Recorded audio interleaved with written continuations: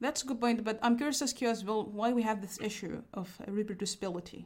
And then if we have like so far what we had, I think it's an issue in academia in general, but why we have this issue sometimes is that we can't reproduce most of published results sometimes. Right. So some of that again is by design. I mean, Mm-hmm. when you talk about, a random network of particles within within a rubber matrix, Yeah. I mean, you're never going to get the same, network morphology or the same Mm-hmm. distribution of particles every time.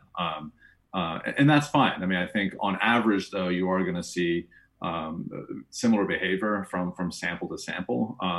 But at the end of the day, I mean, there still you might have to kind of do that calibration step and use, data-driven type techniques to establish whatever those mappings is that you want for either sensing or for actuation. Mm-hmm. And that's just that's just how it is, and I think that's fine. I mean, Yeah. for that matter, natural organisms is a wide range of stochasticity and then variation, from one organism to another, even within the same species.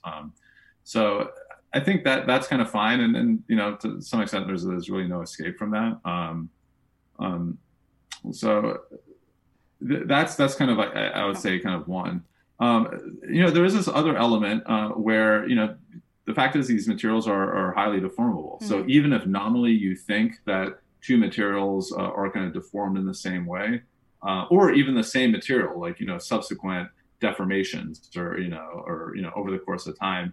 I mean, it's you're not going to get it to deform exactly the same way, just because of the kind of the infinite degrees of freedom that you have with an Yeah. elastic continuous solid that where you have only very light kind of kinematic coupling between all the different points. And so in that case, I mean, you're just in practice, you're not always going to get that degree of repeatability. That's just the nature of working with materials that are soft. And especially if you, on top of that, incorporate inelasticity, internal friction, viscoelastic deformation, that's also going to lead to effects like non-stationarity over time, or just kind of variations, from one motion to the next. Mm-hmm. Yeah.